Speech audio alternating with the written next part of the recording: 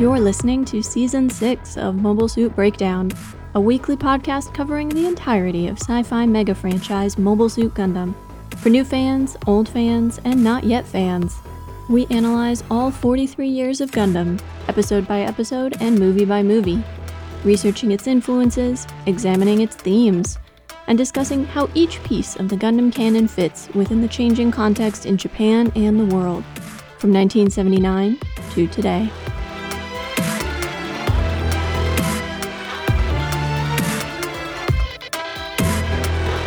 This is episode 6.9, Knight Errant, and we are your hosts. I'm Tom, a lifelong Gundam fan, or as I would be known in the SD Gundam Gaiden universe, Podcaster Tom. And I'm Nina, new to this run of SD Gundam, and grateful for the important life lessons I'm learning from it. Life lessons like, as a mage, I'm weak against infantry and should focus my attacks on the enemy's cavalry. Mobile Suit Breakdown is made possible by the support of 604 patrons and subscribers. Whew, back over 600. Thank you all, and special thanks to our newest supporters, Baru Cafe, Ryan D., Kayed, and Alex. As an independent and ad-free podcast, MSB is entirely listener-supported.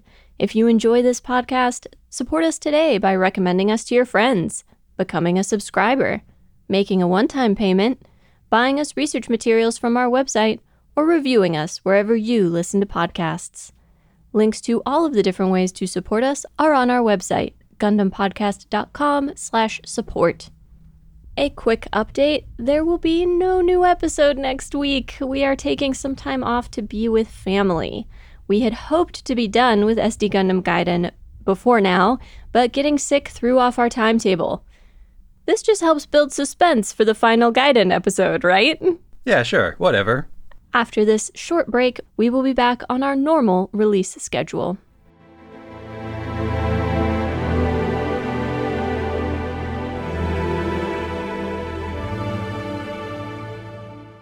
This week we're covering SD Gundam Gaiden Episode 3, Arugasu Kishidan, or The Order of the Knights of Argus.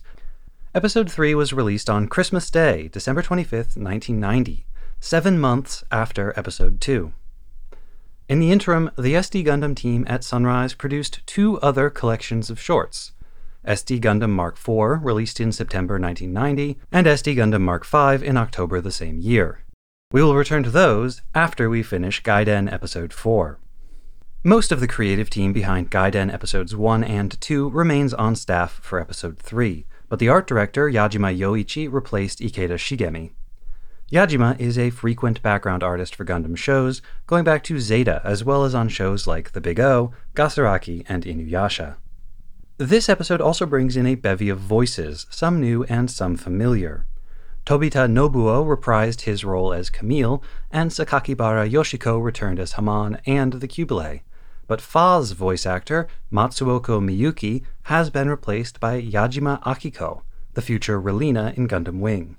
It's noteworthy that Matsuoka, Fa's original voice, reprised the role of Fa in the earlier SD shorts. It's not clear why she wasn't cast for this project, but she seems to have either been moving away from voice acting, or perhaps struggling in her career. She has only a handful of roles to her name, and retired in the mid-90s after less than a decade in the profession. From First Gundam, the voice of Ryu Jose, Iizuka Shozo, played King Blex. The voice of the old man with the coffee beans on the white base, Taki Masaya, played the tutor Wong Li. Although perhaps more relevant to our recent episodes, he was the yo-yo consultant for Sukeban Deka. The narrator for First Gundam, who also played about a dozen other roles, Nagai Ichiro, played the wise tree spirit. Meanwhile, the voices behind the trio of Argus commanders, Tsujitani Koji as Swordsman Zeta, Yanada Kiyoyuki as Warrior Double Zeta, and Endo Akifumi as Magician Nu, were all just about to take on roles in the movie Gundam F91, so I'll talk more about them then. Filling out the roster in various cameo roles are the voices of Federation Captain Chan Ya from Zeta, Very Good Boy Ino Abav from Double Zeta, appropriately named Commander Killing from 0080, and dead before we even met him, Andy Strauss, also from 0080. And now, Nina's recap.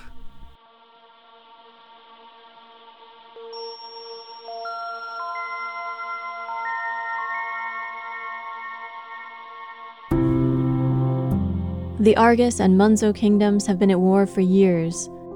In the latest skirmish, a Gundam cavalry charge through the forest is caught in the golden glittering spells of the Kubele sorceress, and the evil power of Zeon descends, engulfing them all in a vortex of magical red fire, snatching up the Gundam commander, Sir Alex, and roaring up and across the sky to the castle of the King of Munzo. On his journey to become a great warrior, Amuro walks through a dusty, seemingly abandoned town. The buildings are cracked and crumbling. Dark red vines covered in thorns climb up walls and across the empty streets.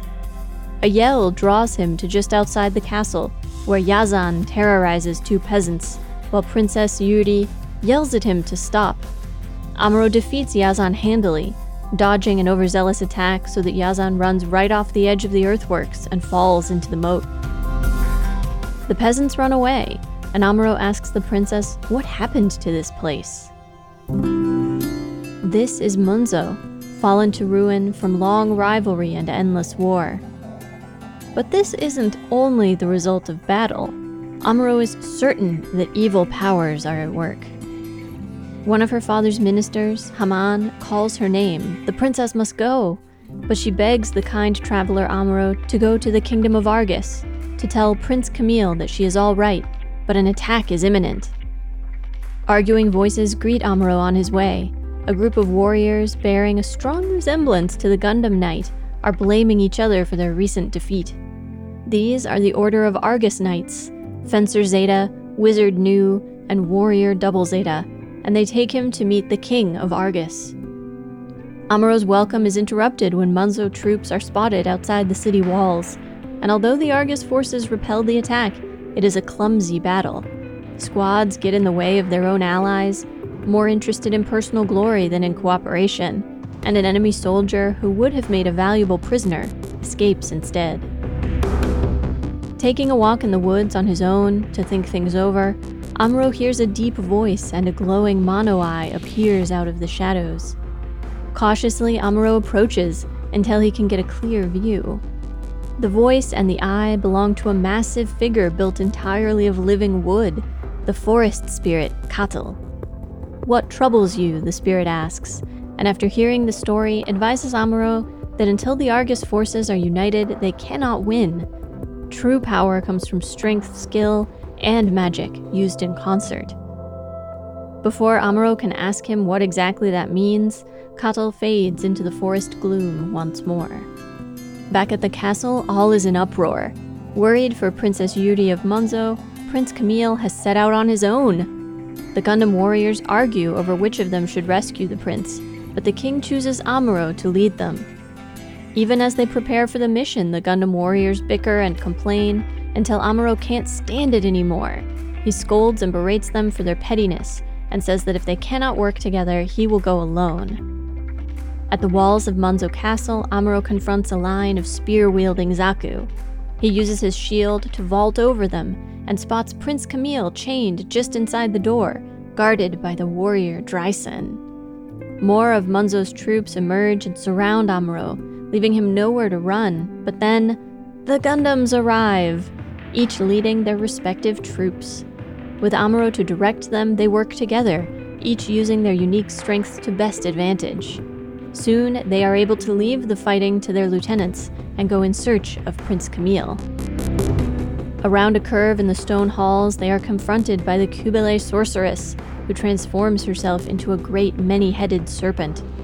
Warrior Double Zeta stays behind to fight her while the others go on. The castle is overrun with Argus troops, and first Princess Fa, then Amuro and the Argus Knights try to convince the king of Munzo to surrender. Instead, he declares he has nothing left to lose. Invoking the name of Zeon, he sits in his throne, and it promptly swallows him up. When the princess tries to pull him free, the throne swallows her, too, and then transforms into a massive mobile armor monster, 4 eyes and 2 mouths, surrounded by long clawed arms and writhing tentacles. It takes all of the Argus Knights working together to free the princess and defeat the monster, trapping it in a magical orb of light, deflecting its own beam attacks back in its face, and hacking at it even though it heals moments later. The orb shines brilliantly, blocking any view of the combatants, and then explodes, leaving nothing behind. But somehow, the Argus Knights survive. The King of Argus thanks Amuro for his valiant service and lends his own troops to Amuro's next mission, returning to Lacroix and defeating Zeon once and for all.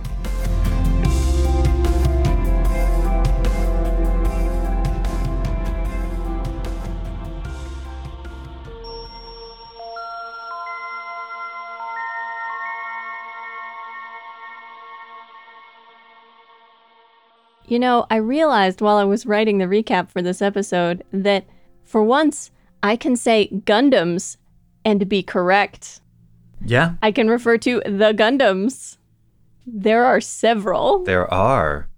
And they wrote themselves into a tricky position here because there is now a second Knight Gundam, but it would be too confusing to call this the Knight Alex Gundam or the Knight Gundam Alex, so they just call it the Knight Alex. Technically, they're all knights because they're all members of the Order of Argus Knights. Well, yes and no, right?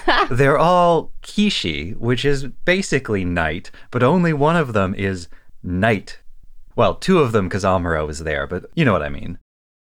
Argus is a Pegasus from mythology, isn't it? No. No. What is Argus? Argus is a monster from mythology. Also, I mean, it's Greek mythology. A lot of these names get reused, so Argus is a bunch of things. But Argus is a monster who was, I believe, a giant covered in eyes, set by Hera to watch over one of Zeus's lovers that she had transformed into, I think this is the one that she transformed into a cow. I think there is a Pegasus connection, but you have your phone out, so double check that for me. So Bellerophon rode the Pegasus to slay the Chimera. Okay, well, who slew Argus? It was one of those heroes. Argus Panoptes. Argus the All-Seeing, sometimes Argus the Hundred-Eyed, was slain by Hermes. Ew, okay, that still works then. Cool.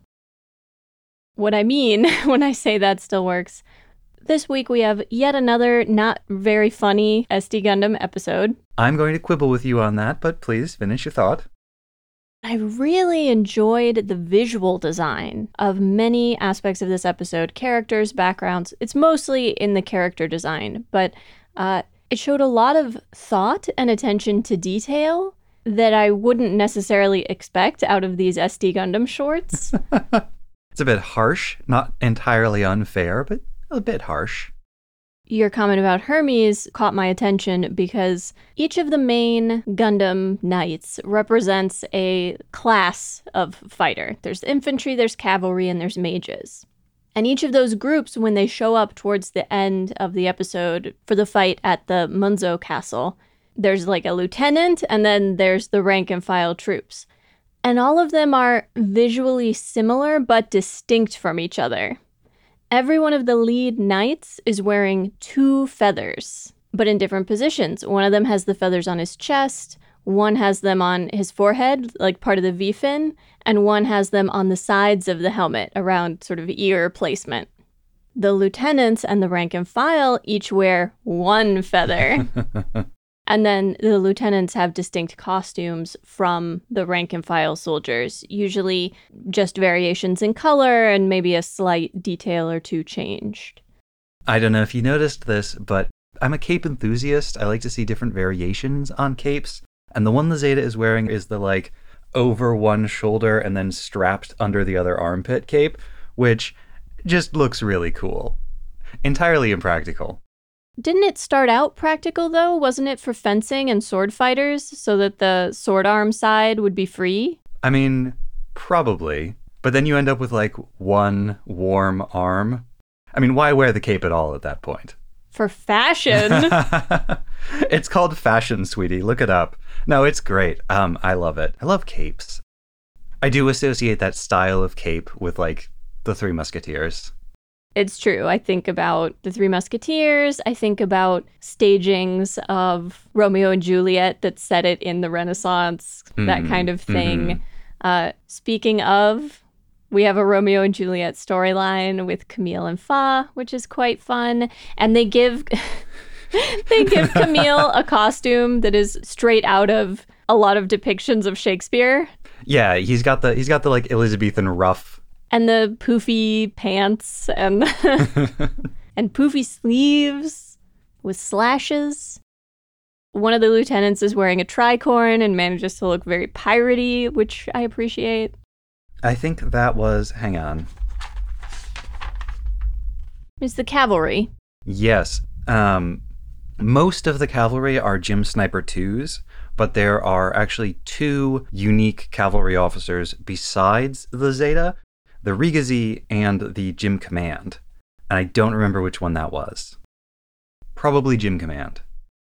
Another character whose costume changes over the course of the episode is, of course, Amuro, who has all new armor and a new shield when he's leaving to go rescue Prince Camille. The shield is red, white, and blue, I think, or... Yeah, it kind of looks like an American flag. It's covered in stars. It made me think of Captain America. There's another shield, actually, that stood out to me earlier. We'll come back to Amuro's new costume, but the shield that I think Knight Alex is using in the beginning opening sequence looks like it's a dead match for the Hylian shield from Zelda in terms of its design, except the Hylian shield in Zelda had not appeared in Zelda yet. There were Zelda games, but the shield designs were very different in those early ones.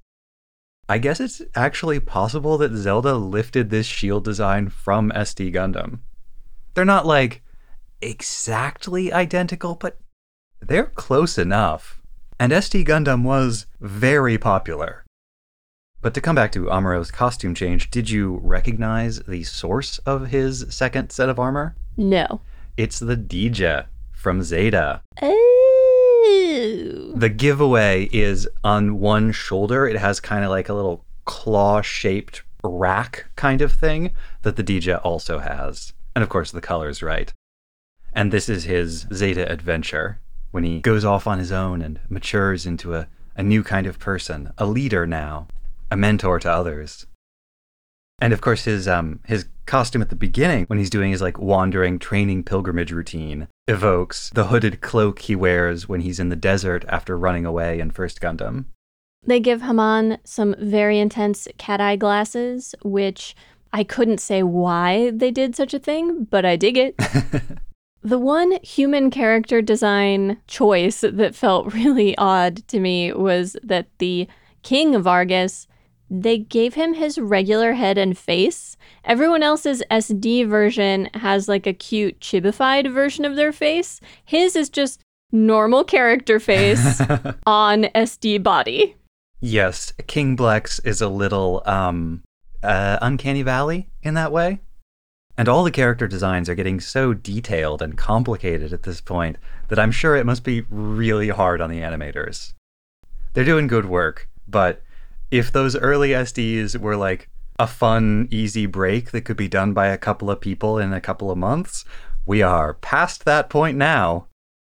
There are also some really creative adaptations of the Mobile Suit characters. I especially liked the Wizard Nu and how the funnels look sort of like a cape and sort of like wings.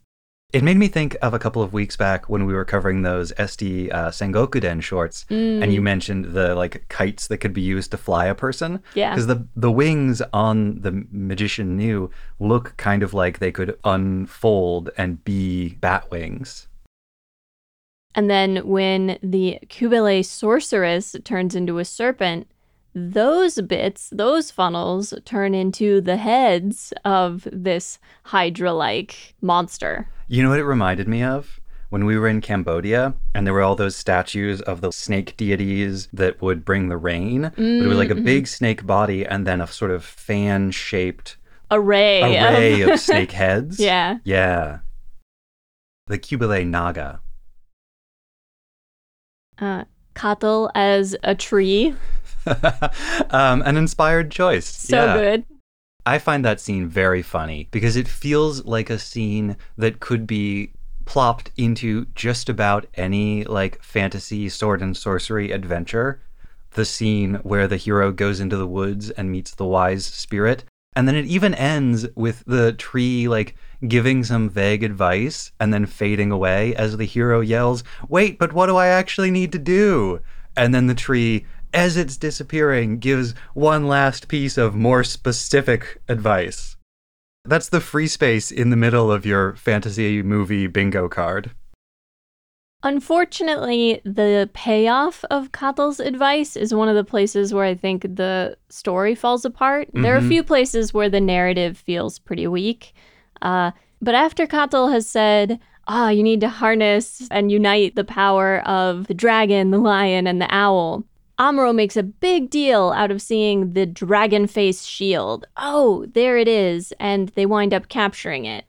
But every subsequent thing gets less and less attention. And because the show doesn't draw attention to the owl and the lion in the same way, the fact that they are being taken from the enemy and repurposed and used by our heroes is almost lost. And they don't feel particularly essential to the resolution of the conflict. I liked this episode a lot. It's towards the top for me when it comes to the SD stuff we have covered so far, but it does fall apart at the end. They did not know how to end it. They were running well, they had some good scenes, some great designs, and then they just didn't, I don't know, they ran out of steam. Maybe they didn't know how to end it. Because it ends like everybody pairs off and has a thematically appropriate duel, as has been the case for every SD Gundam Gaiden so far. They do change it up a little bit. This time they're like, what if we don't have the strong one fight the strong one and the magic one fight the magic one? What if we crisscross? But it's still fundamentally the same thing happening. And then the ending is just like two guys shoot beams at each other until one of them gets tired. Come on. And then briefly you think everyone is dead. But then no, your friends survived. A twist so standard issue that I did not even think it was necessary to mention it. There's a reason I didn't mention it in the recap. I did really like the throne coming alive, swallowing Conscan and Princess Yuri, and then them needing to be like rescued from it. That was nice. I thought that was a good twist. The way the throne swallows them up, the way that's animated. Like a clamshell closing? Oh, not even. Almost or like a scallop? Like someone sinking into something fleshy or being absorbed by it. Made me think of Akira. Made me think of the scenes after Tetsuo becomes the big flesh blob and is absorbing and crushing certain other characters. Very similar vibes, I thought. Similar portrayal of the way in which these characters are swallowed up. And on a thematic level, I like the notion that the problem, the real evil here is not the guy sitting on the throne. It's not that Conscan is like a tyrannical monster personally. The problem is the throne, the institution. That's theory for you. I know, not everything is about World War II, but Princess Yuri's little speech about like, this has gone on too long and it's destroying us and we should surrender so we can rebuild and be glorious again, just felt like it was about the end of World War II. I mean, it could be. It could be about a lot of things, but it could be about that. And the design of that final boss mobile suit was so over the top, but fun for that. It's got arms with claws, and it's got tentacles, and it's got 2 faces, and 4 eyeballs, and 2 mouths. I thought the bit where they cut off one of its hands, and instead of like growing a new hand the way we often see like a Hydra grow a new head, it just sort of has another hand behind it that pushes the first one out. That was very neat. Watching that, I did think, is there a toy of this, and does it have that gimmick? Because that's the thing you could do. With springs or, Yeah. I actually want to level a complaint against that final monster. Not that it wasn't cool, if extremely goofy, but it's supposed to be a mashup of the O and the Beierland. Now, as dedicated listeners of this program know, the Beierland is one of my absolute favorite mecha ever. Not just in Zeta Gundam, but total. I love it. I love its little sloth hands. I love its weird wideness. I love its pointy feet. It's really great. Yes. I love its head. But I don't see any of it in this stupid final boss monster. Wait a second. Was there no Zacrello in this episode? That's unacceptable. We'll have to go through this with a fine-toothed comb to determine whether or not there was a Zacrello. Ugh, no Zacrello, and they ruined the Beierland? I take it back. I didn't like this episode at all. There were two other sort of problems I had with the narrative on this one. One of them, as our heroes are running through the halls to get to the king of Monzo, they run into three enemies who sing in harmony, "You shall not pass," or something along those lines. Uh-huh. And then nothing happens with those enemies. There's no battle shown with them. I don't even know if anybody stays behind to fight them. They're shown, and then we move on. Like, what was the point of that scene? Good question. Yeah, I hadn't thought about that. So those three are, although they don't look much like it, those are Gezes, which was the sort of cobbled together junkyard mobile suit that Gemon Bajak and Yazan used to menace the Shangri-La teens in the early part of Double Zeta. But there are three of them, and I'm wondering if that might be a kind of reference to the Double Zeta novelization. I don't know a ton about the Double Zeta novelization, but I think one of the differences is that in that one, it ends up being Gemon, Yazan, and Mashima all using Gezes, and that they use them for quite a significant portion of the events of Double Zeta. As we are talking about this scene, I'm imagining it could be very funny to have these three mobile suits be like, "You shall not pass, you shall not pass, you shall not pass," and then just have our heroes run directly past them. But they don't actually show that, and so it's not funny. It's just this weird hanging thread. And I could imagine that it was intended to be that, to be like funny because of what a letdown it is.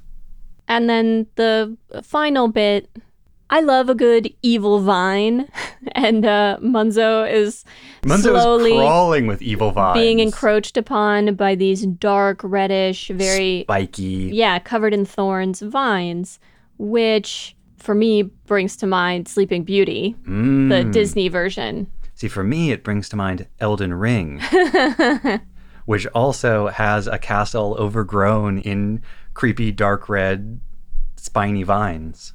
But for all that I like it as a visual element, I sort of wish they had done more with it. This is giving the show perhaps more credit than it deserves because this is not made clear in any way, but the vines may be part of what tips Amuro off that, oh, this isn't just that this country has been at war for a long time. There is some deep evil at work here.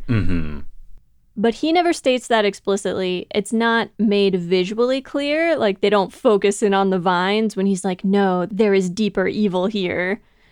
And what was that term Tatiana taught us back during season 4, the Kornishov effect?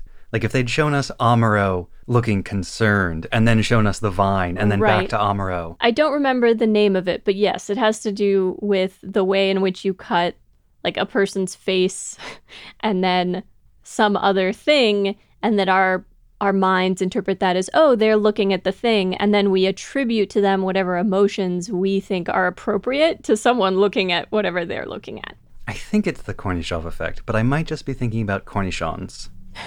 Why are you thinking about cornichons? I'm hungry, okay? It's almost lunchtime. It is lunchtime. Okay, I checked, and it's the Kuleshov effect. I said I was going to quibble with you about the humor, and I do want to highlight a couple of points where I think they do some very good humor. One of them is actually right around what we were just talking about, because when Amuro is fighting Yazan, and Yazan, like, charges him, and Amuro jumps over him, and Yazan goes flying across the moat, sticks in the wall on the other side, then does a whole, like, Looney Tunes trying to swim in the air, and then the pause between when he falls off of screen and when he splashes And the way that Amuro and Princess Fa completely ignore him after he falls, even though the splash overlaps with some of their conversation, is perfectly timed. Good humor.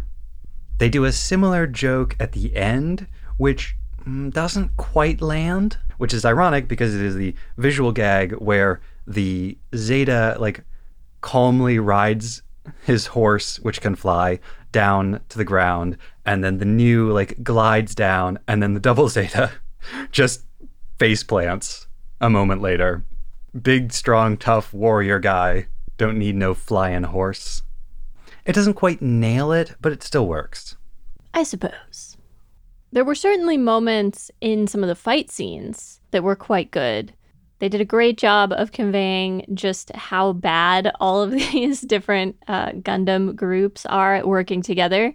In that first fight outside of the Argus Kingdom, they're constantly getting in each other's way. And then later they resolve some of that. Though my favorite fight moment is actually when Amuro rolls up by himself, uses his shield to clamber over the line of spearmen, and then has it on some kind of a retractable string or rope so he can pull it back to himself afterwards. That was good. I liked when they're infiltrating the castle, they run into the Cubile, and she shoots a cloud of magic at them, and then the warriors use their shields to form a wedge and spread the magic effect out. I like seeing that kind of physical interaction with the magical energy.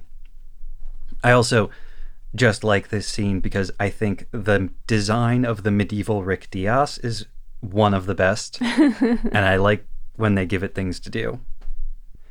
Do you know why they gave the Zeta the unicorn horn? I have no idea. Because when the Zeta transforms, one of the things that happens is its V-fin comes together to form a single point. Oh. Indeed. The original Unicorn Gundam. I think you mean the only Unicorn Gundam? Tom, I'm pretty sure we've told the listeners before that I did see the first part of Unicorn long ago, long before we conceived of this project. What is the first part of the unicorn? Is it the horn? Is it the haunch? The snoot. Obviously, it's the snoot. I liked the setup of this episode, too. I liked the sort of construction of Amuro going on this warrior pilgrimage and visiting far-flung lands and learning about this strange world that he inhabits.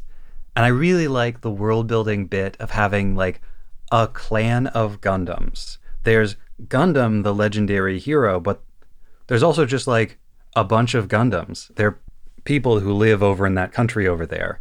And many of them are great warriors, but they're not all legendary heroes in the same way. They are the Gundam clan.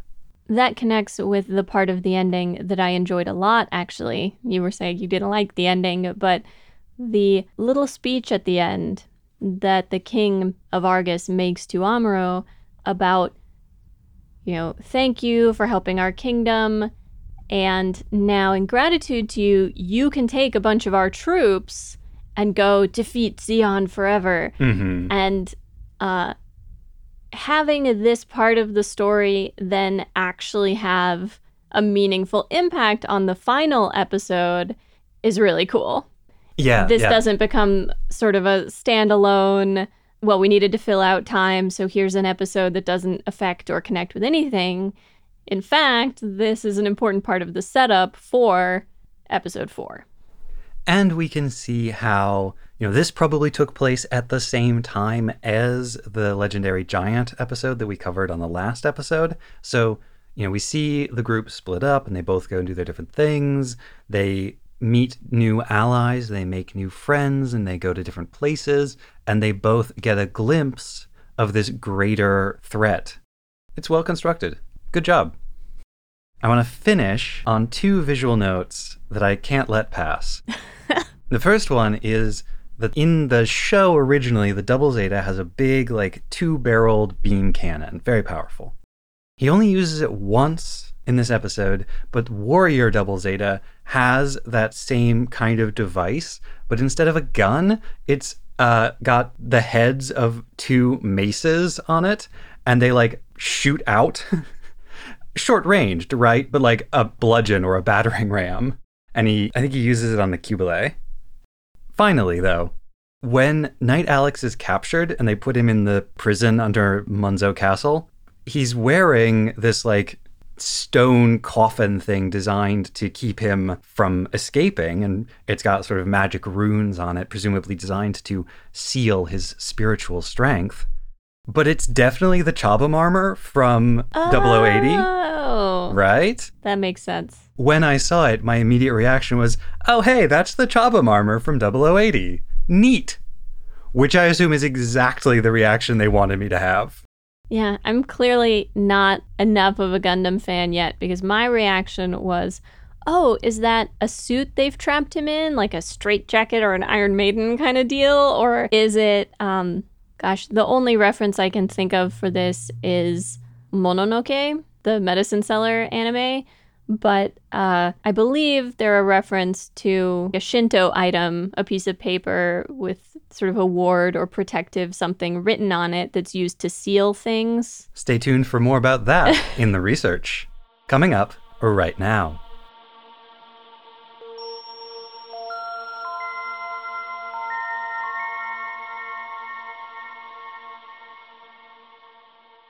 And now Tom's research on the Alex Containment Unit. When Knight Alex, battlefield commander of the Argus forces, falls prey to the sorcerous powers of Lord Zigjian and/or the Kubile, his Munzo Empire captors imprison him within a stone suit. His Cardass information card refers to this as Iwa no Fuin, a stone seal. It is, as I mentioned in the talkback, based on the Alex's Chobham armor from 0080, and being a vaguely person-shaped imprisonment coffin, it somewhat resembles an Iron Maiden, as Nina mentioned. Although that infamous torture device was almost certainly invented in the gory imaginations of 18th century writers trying to play up the so-called barbarism of the Middle Ages, and never actually existed. Since the stone armor's main function is to prevent the Alex moving, perhaps a better comparison would be the box supposedly used by the Carthaginians to imprison Roman general Marcus Attilius Regulus after his defeat during the First Punic War in 256 BCE. His captors permitted him to return to Rome to negotiate a peace treaty with the city's Senate, on condition that he return to captivity thereafter.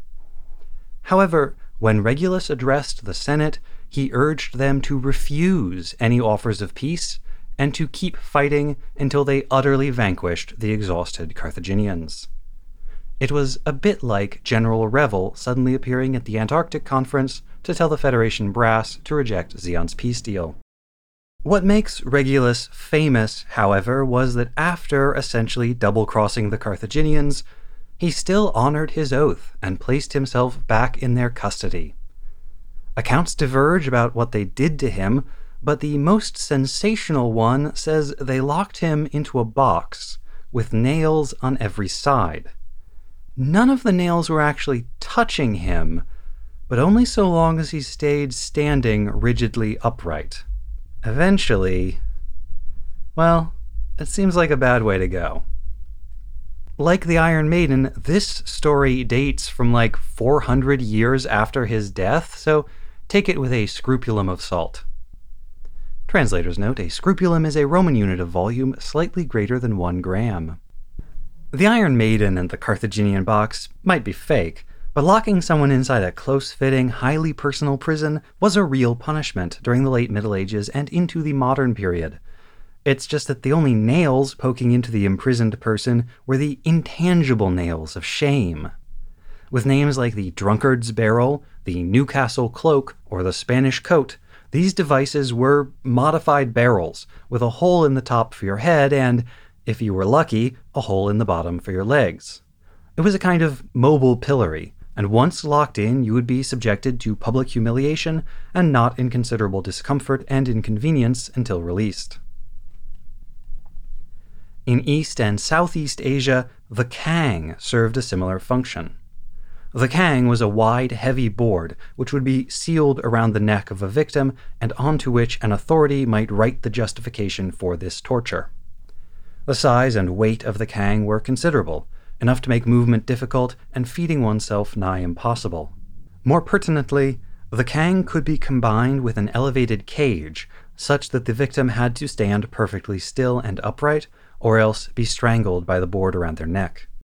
But that's all very gruesome, so let's focus instead on the markings on the Chobham armor. The surface of the stone is decorated with glowing markings, curves and circles evocative of supernatural eyes, along with other abstract geometric shapes.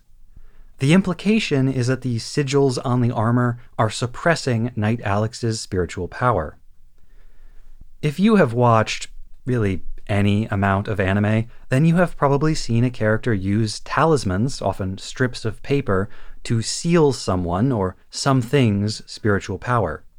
To give a few high-profile examples, they're in Sailor Moon, Naruto, Yu Yu Hakusho, and of course they feature prominently in the 2007 supernatural horror masterpiece, Mononoke.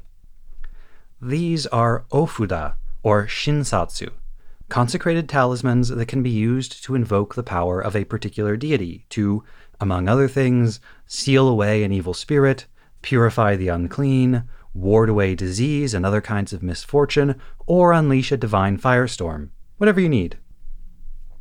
Although, fair warning, I think that last one only works if you are an anime character. Ofuda are a real part of religious practice in Japan. You can get them easily in shrines, and you'll see them used in all kinds of places for all kinds of reasons.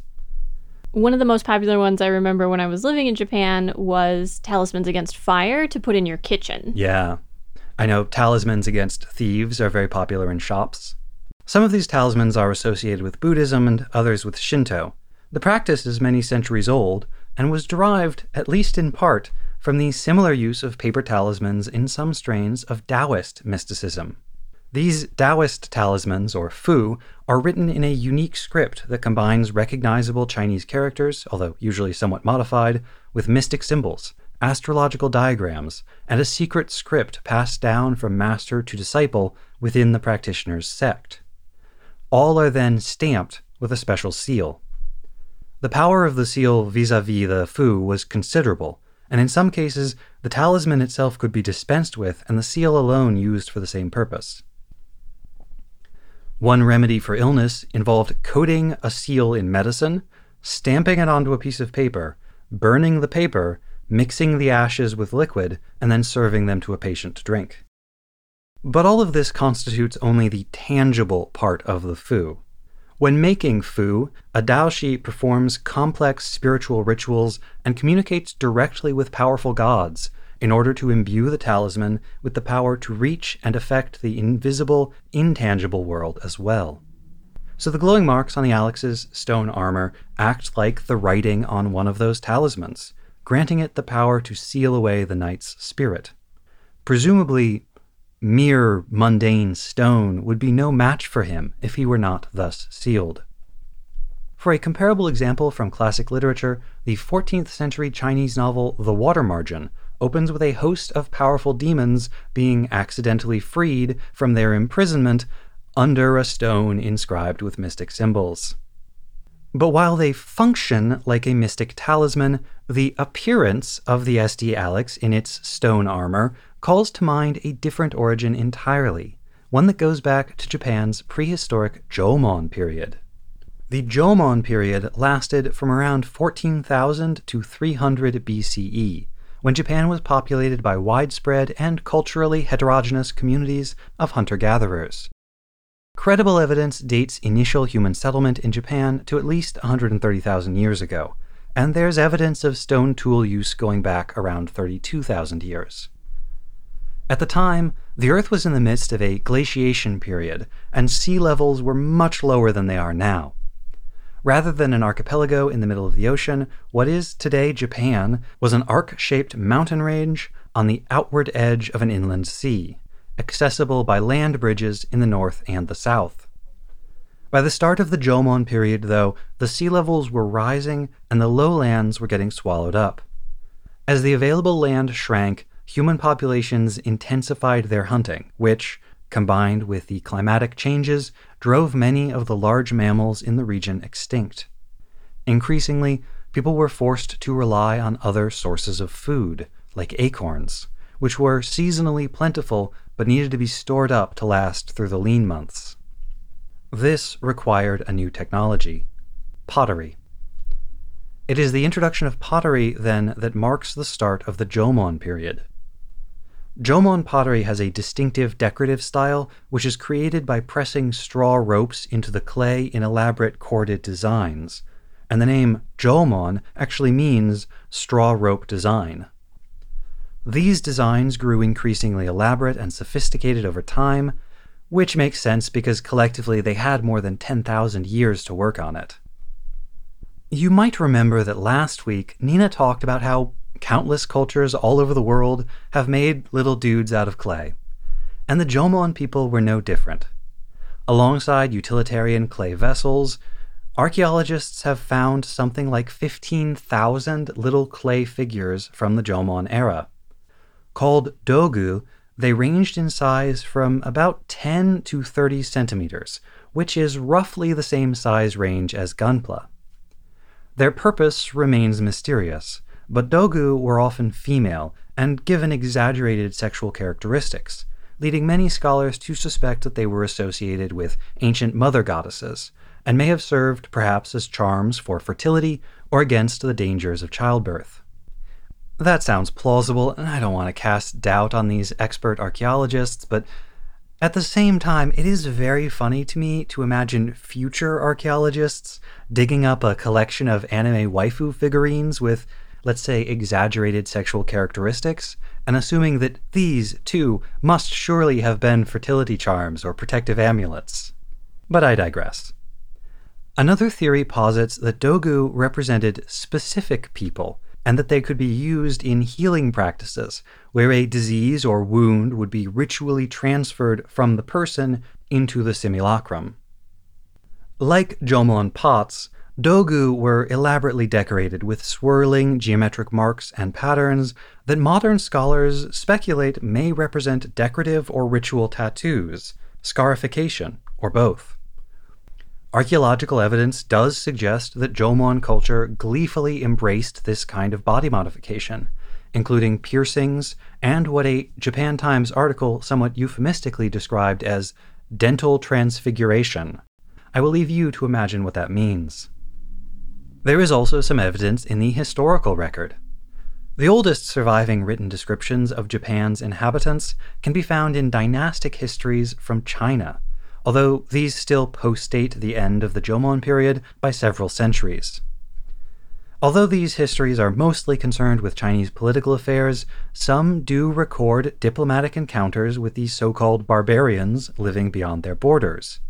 And in those reports, we can find claims that the people of what they called Wa, men and women alike, tattooed their bodies and their faces. It is plausible that these tattoos served the same function as the talismans that I talked about earlier, ritual markings imbued with spiritual power in order to ward off misfortune.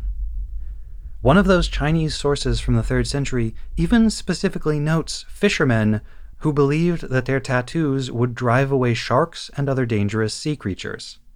Although in the case of SD Gundam Gaiden and Knight Alex, the dangerous creature is within. The most recognizable style of dogu is what's called shakoki dogu, a term that refers to the striking design of their eyes. I'm not going to say too much about them right now, because I suspect that I will be talking about them again in, a year or so. Suffice it to say that this style of dogu is so famous that the toy and model maker Good Smile Company is currently planning to release an intricately detailed, highly accurate, and somewhat posable Figma brand model based on one of the better preserved specimens. It is a pricey figure. If you want one, it will set you back about $110. But you know what? I think it's pretty cool that the long, proud history of humans using their society's most advanced materials and techniques to make just tons of little dudes has gone on so long that we now have a state-of-the-art modern plastic recreation of a figure originally created by a master sculptor millennia ago. You could put it on a shelf next to your gunpla as a constant reminder that no matter how much has changed, we as a species just love to make tiny versions of things. That's humanity right there.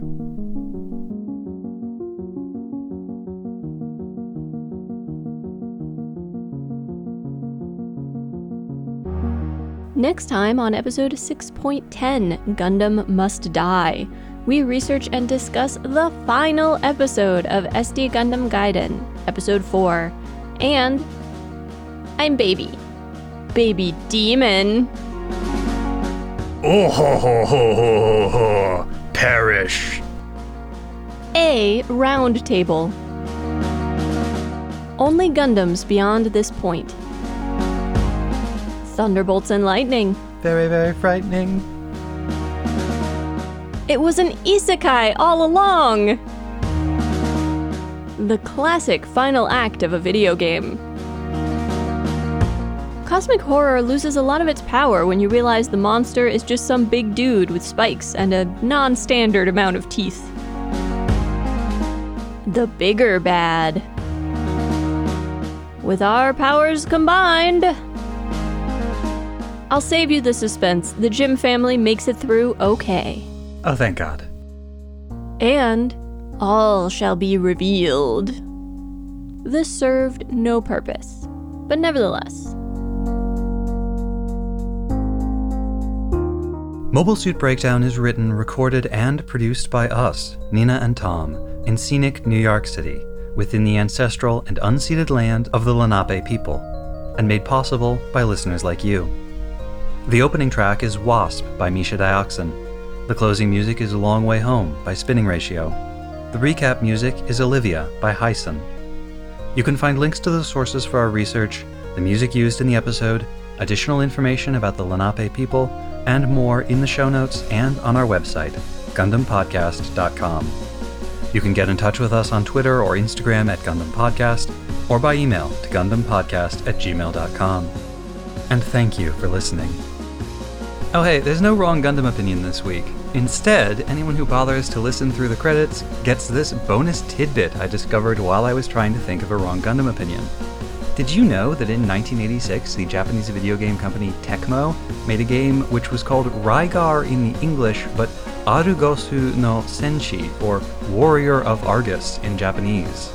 And in this game, a character known only as the Legendary Warrior saves the land of Argus from a great evil while using a weapon that is basically a shield on a chain, like the one Amuro uses in this episode.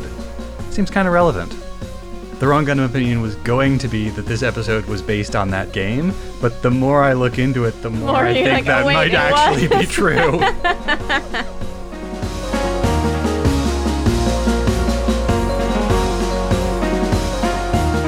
Yajima is a frequent Gundam...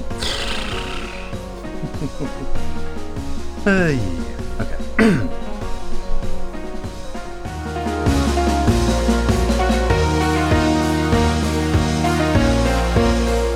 There was some like snarling in there. Yeah. There was that wasn't just barking. There were some very angry dogs. You might have to go back a sentence or two. I don't want to step on your toes.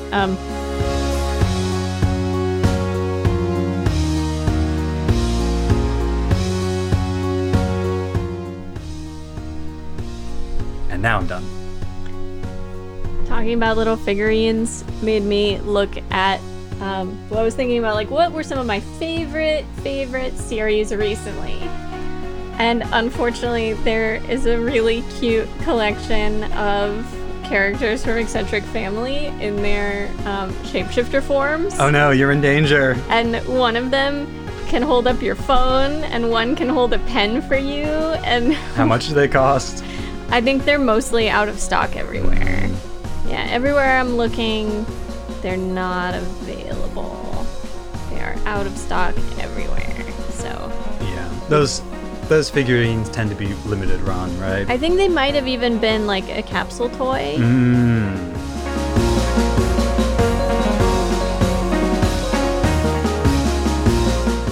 Ready?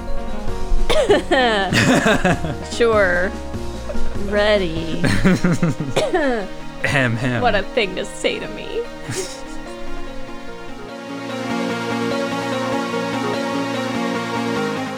shall we create podcast problems on purpose? Yes. Problems for ourselves, like having a bunch of audio we need to edit, which is, in a way, also the solution to our problem of not having a podcast yet. Ha. Ha.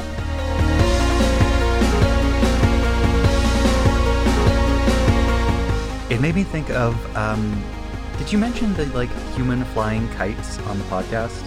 You did? Yes. 'Cause, yes.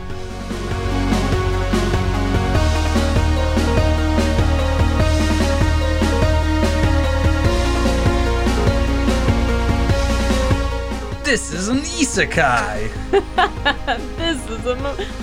This is a Memorpaga!